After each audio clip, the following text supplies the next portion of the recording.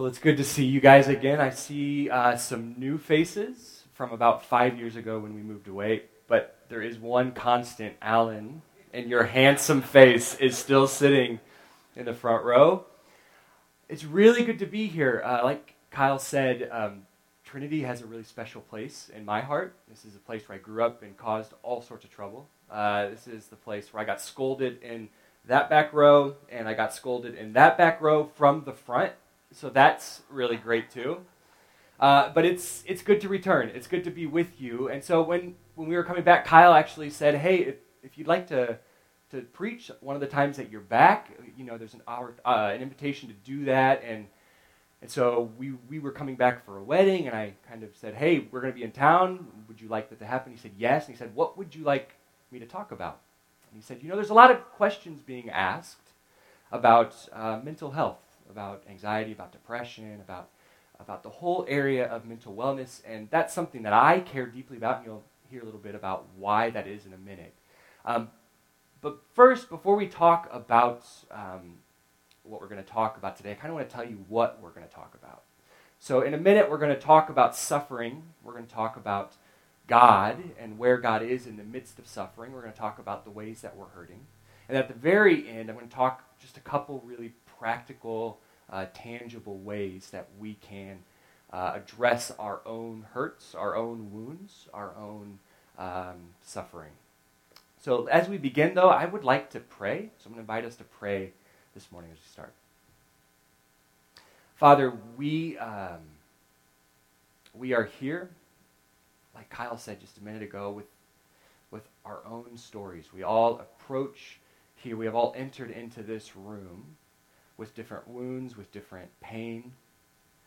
We have different things that are wrestling for control of our mind, the things that make us lay awake at night. And so, God, what I do believe is that you are a God who is present with us. And so I pray that in these moments, as we talk about your word, as we talk about who you are, and your relationship to us, Father, I just pray that this is something that resonates with each of our hearts. In your name we pray. Amen. Well, as we begin, I want to first share my story with you. So about 2.5 years ago, maybe about 3 years ago, I realized something was a little bit off. I began to find myself kind of throughout the week feeling something I didn't quite know what was happening. It felt a little bit like a buzzing in my chest.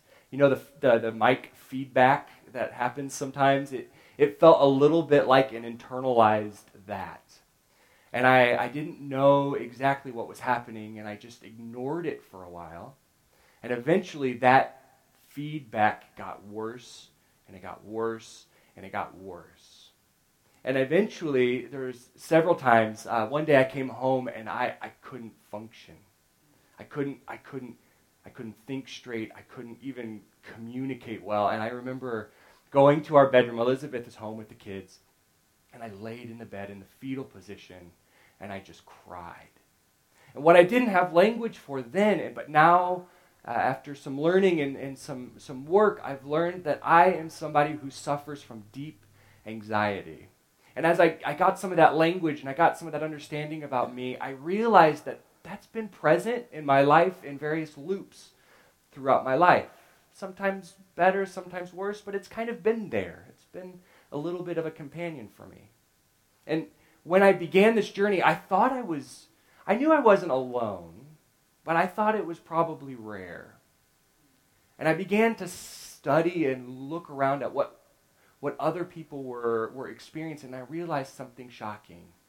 I am not alone. Some studies seem to reveal this. So studies show that approximately 1 in 5 adults in the U.S. have experiences of mental unwellness. About 40 million, which is the most common, are like me and suffer from deep anxiety. 40 million Americans. 25 million Americans suffer from depression. And in 2016, there were 44,900 65 recorded suicides, which was a 25% jump from 1999. And actually, that number is increasingly growing. And according to most studies, about 4% of the population participate in self-harm, burning, cutting, self-hitting. And pastors, this is the thing, so maybe you're sitting out there in the audience right now and you're thinking, yeah, that's the general population. Pastors, the guy up front might be really messed up, but most pastors, they're okay, and that's not true either. We're in the Nazarene Church, a tribe that goes all around the world, and I was curious if my experience, how that kind of matched up or lined up with my peers.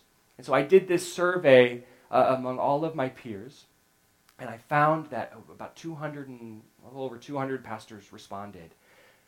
And of the pastor peers in our tribe, 72% have had depression, 73% have had anxiety, 29% have had suicidal thoughts, and 10% have engaged in self-harm. We all approach this moment, we all live our day-to-day lives with wounds. So we began here talking about mental health, and that's going to be maybe the most upfront, the most obvious of the topics we're talking about here. But our hurts, our wounds, our pain, it maybe is as numerous as the people here today. We deal with grief. We deal with addiction. We deal with loneliness. And in our dark moments, wherever we are, whatever we experience, we find ourselves, and this was true of me, we find ourselves asking questions of God. When I'm in that fetal position in my bed, crying, I'm saying, God, where are you? Why haven't you healed me? Why are you letting this happen to me? God, where have you gone? And I think we all know those questions. Maybe we're a little too afraid to admit it because it doesn't feel like faith. Maybe we feel like failures. A good Christian wouldn't ask that question. But we ask it. And as I was going through my journey of understanding what was going on in my brain and what was going on in my body and untangling both the physical and the spiritual things that were all bound up within me, I met a spiritual director. His name's Father Tom, and I meet him probably once every month or every other month. And he asked me if I had ever understood Psalm 23. And I learned Psalm 23 really early in my church life. I grew up in the church, and it was really familiar to me. I was like, oh, I know Psalm 23. But he goes, do you know it? And he began to tell me, and I'm going to tell you some of the stuff that he told me this morning. But before we do, I'm going to read it for you. For those maybe who aren't as familiar with it, we're going to explore it together bit by bit. But we're going to start this morning by reading it together. Or I'll read it and you can follow along. It goes like this. The Lord is my shepherd. I lack nothing. He makes me lie down in green pastures. He leads me beside quiet waters. He refreshes my soul. He guides me along the right paths for his name's sake. Even though I walk through the darkest valley, I will fear no evil, for you are with me. Your rod and your staff, they comfort me. You prepare a table before me in the presence of my enemies. You anoint my head with oil, my cup overflows. Surely your goodness and love will follow me all the days of my life, and I will dwell in the house of the Lord forever. So for me, when I read this passage, I read it as one big chunk. It's just Psalm 23. It's all one act, if you will say. But what I learned is that this is not one movement or one act. It's actually three. So we're going to break it up together, and I'm going to read them again in their sections. The first act we read, the Lord is my shepherd, I lack nothing. He makes me lie down in green pastures. He leads me beside quiet waters. He refreshes my soul. He guides me along right paths for his name's sake. So it's here the world is good. It's filled with green pastures and gently sloping hills. If there was a soundtrack for this part of the spiritual life, it'd be some mix of the Beatles and the Beach Boys and Bruno Mars. It'd be happy and it'd be joyful. One can almost taste, as we read this, the clean mountain air. Can almost smell the freshly cut grass that you don't have to mow. It's paradise. There are moments in the spiritual life when we sit and it takes almost no effort to feel the presence of God. It comes easily. These are beautiful moments when God feels near. We love this place. We fight like mad to stay here. Unfortunately, the spiritual life doesn't stay here forever. Sometimes we move from the first stage into the second. In which this second act we read this. Even though I walk through the valley, or the darkest valley, I will fear no evil, for you are with me. Your rod and your staff, they comfort me. You prepare a table before me in the presence of my enemies. The language here is striking. Darkness, valleys, fear, enemies. We know this place, don't we? We feel ourselves assaulted by an enemy, whether it's unseen or it's seen, the people in our lives. We feel like in the cartoons, do you guys know those cartoons where there's somebody in a dark place and they look around and those are red eyes peering? This place of fear, that's our everyday life. Our sickness is unrelenting, our anxiety is paralyzing, our depression is suffocating, our sadness is life-sucking, our grief is unrelenting. This second act, many of us know all too well, and many of us have been here so long that we really can't remember the first act very well. And we've almost become so familiar with the second act that it's now become our new home. And we can think this is all there is to life. But Psalm 23 reminds us, just like the first act, we're not always going to experience the euphoria of easy faith. So to the second act, the darkness, the valley, it's not all there is either. So we read the third act together. You anoint my head with oil, my cup overflows. Surely your goodness and love will follow me all the days of my life, and I will dwell in the house of the Lord forever.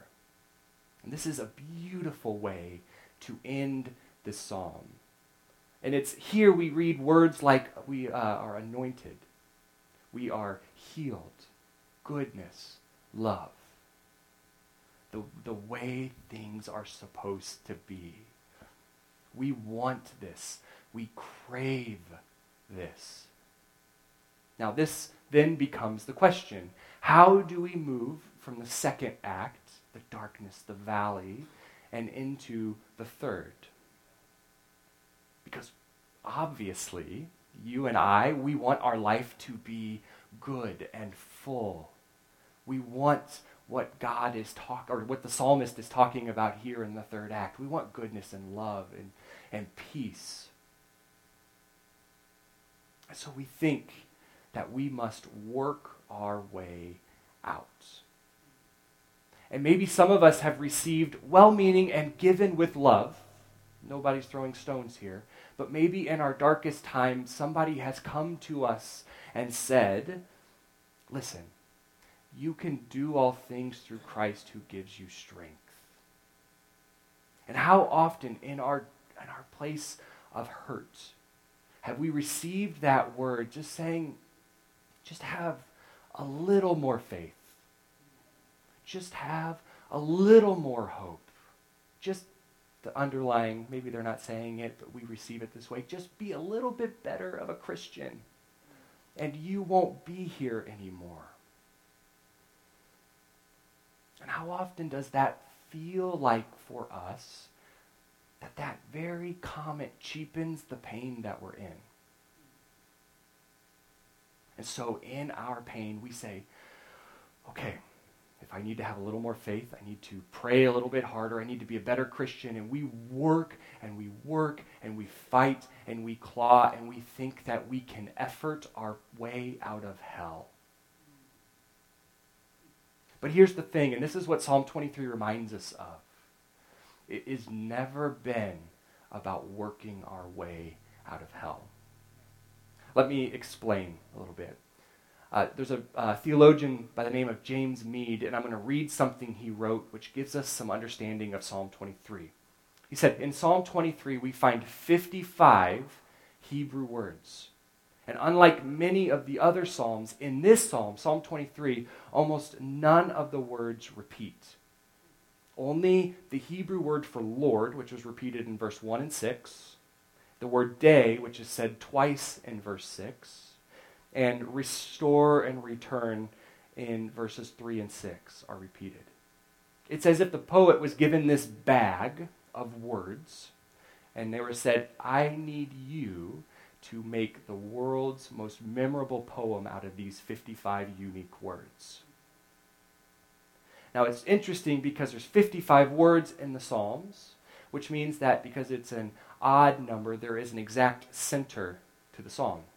And the exact center is word 28, which is the word you in reference to God. Now if you take that exact center of Psalm 23 and you extend it out to its sentence, it is you are with me.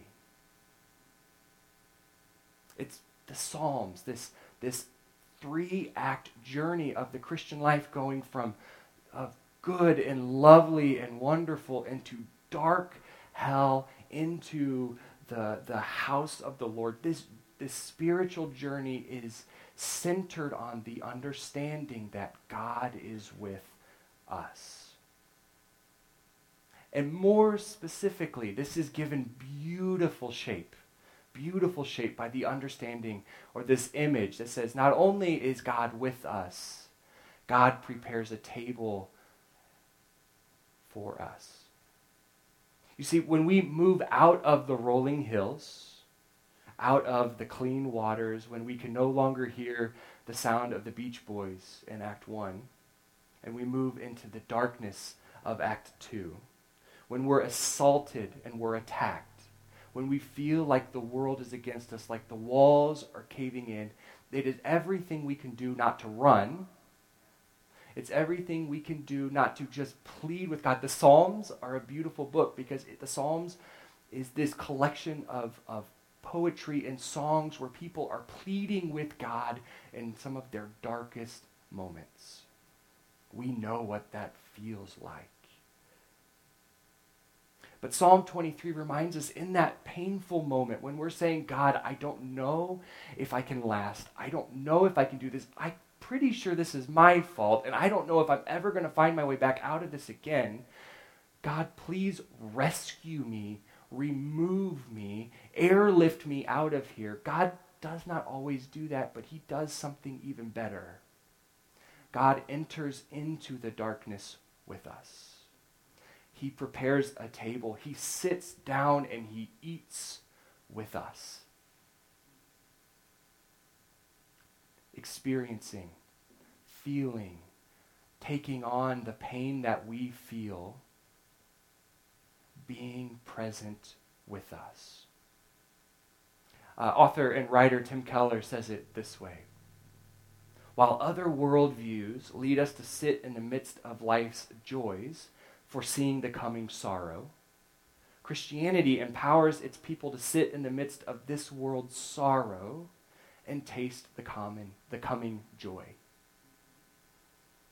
This God-enabled grace to sit in the midst of pain, the stuff that we carry, this to be in this painful moment, but to know this is not the way it'll always be.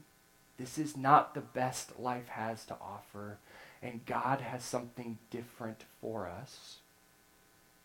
It's something that is part of the core identity of who we are as Christians. Now, I want to read you 2 verses. So earlier we talked about how often when we feel pain and we feel anxiety and we feel depression or grief or whatever our hurt is, people look at us and they say, listen, you don't have to feel like this because we can do all things through Christ who gives me strength. I just want to build out some context to even that verse, which gets lobbed at us sometimes. So I'm going to read 2 passages. I rejoice greatly in the Lord that at last you renewed your concern for me. This is Paul writing to a church. He said, indeed, you were concerned but had no opportunity to show it. I'm not saying this because I am in need, for I have learned to be content in whatever situation or circumstance. I know what it is to be in need, and I know what it is to have plenty. I have learned the secret to being content in any and every situation, whether well-fed or hungry, whether living in plenty or in want. I can do all things through Christ who gives me strength. Now, second verse, I want to expound on troubles. So when Paul talks about his troubles, what is he talking about? In a different letter to a different church, Paul writes this: I have worked much harder, been in prison more frequently, been flogged more severely, been exposed to death again and again. 5 times I received from the Jews the 40 lashes minus 1. 3 times I was beaten with rods. Once I was pelted with stones. 3 times I was shipwrecked. I spent a night and a day in the open sea. I have been constantly on the move. I have been in danger from rivers, in danger from bandits, in danger in the country, in danger at sea, in danger from false believers. I have labored and toiled, and I have gone without sleep. I have known hunger and thirst, and have often gone without food. I have been cold, and I have been naked. So when Paul offers that, you can do all things through Christ who gives me strength, what Paul is explaining to us here, and what we see in Psalm 23, is I can do all things through Christ who gives me strength is not something that removes us from pain, but is a companion present with us in the midst of all of it. See, here's the thing, and this is what I wanted early on in my own journey. I wanted someone to tell me that I just needed the right prayer. I wanted someone to tell me that the Christian life didn't have to be so full of pain. I wanted desperately for someone to tell me that all I had to do was ask and God would swoop in and take me out of any of the discomfort that I feel. I wish I could tell you that.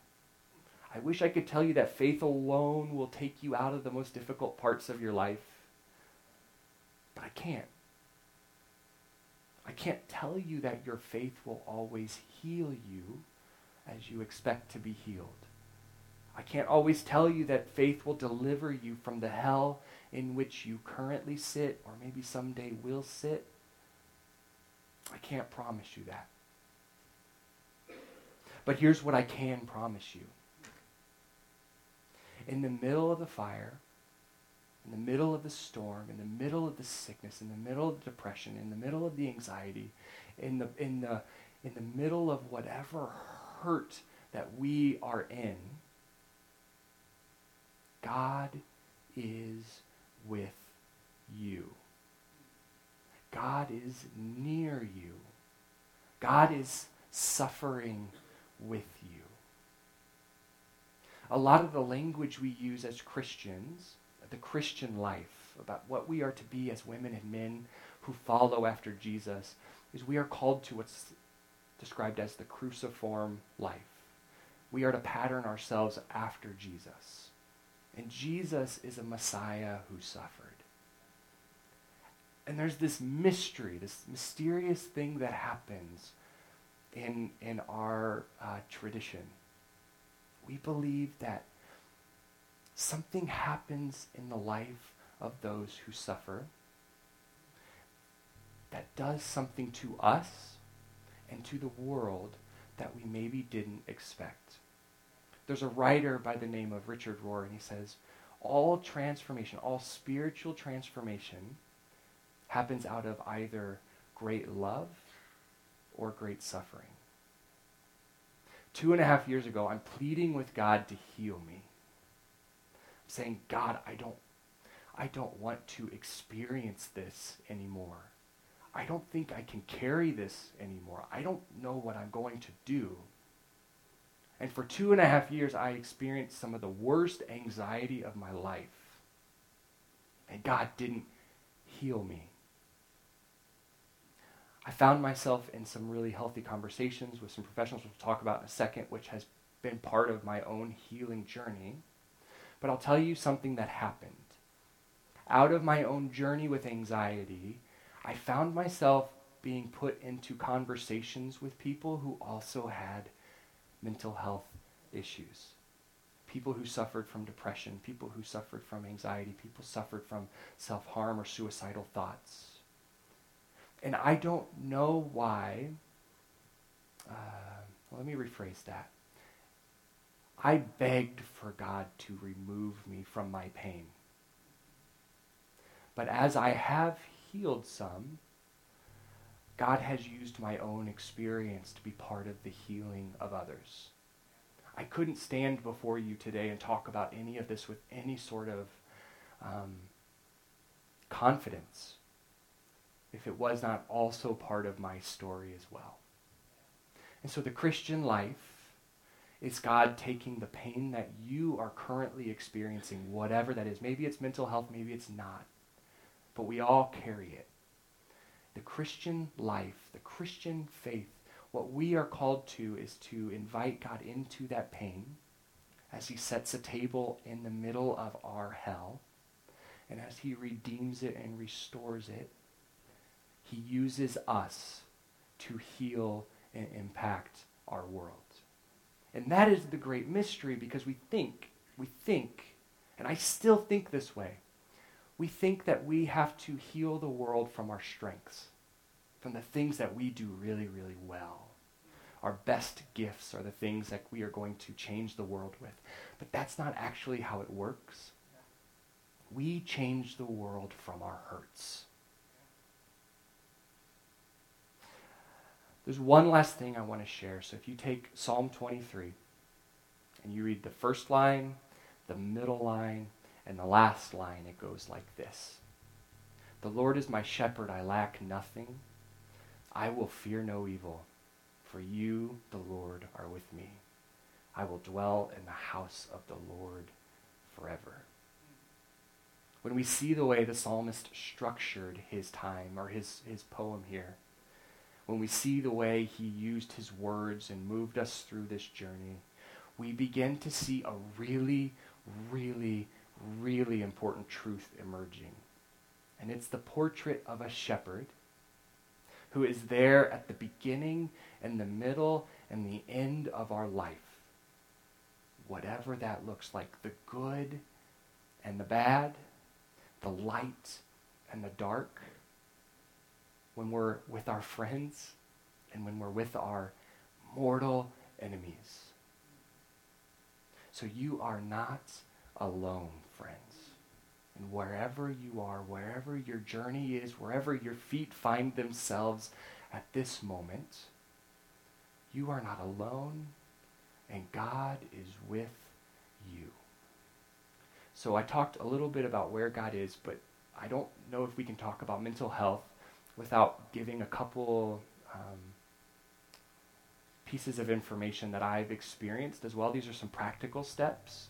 So I'm going to say, if you're here, and I've written about mental health a couple times, and what I find myself, kind of the aftermath, that's really dramatic, but after I write it and after I put something out there, people write me and said, I have this and I didn't necessarily know that this was part of my journey. Or, I have it and I just don't know what to do. So if you find yourself here today, I just want to share something that was meaningful for me, how I found some healing, and in hopes of encouraging you that if this is where you are and maybe you don't know what to do, that these are some steps that you can take to find healing yourself. So first, it's really important when you're dealing with mental health that your brain lies to you.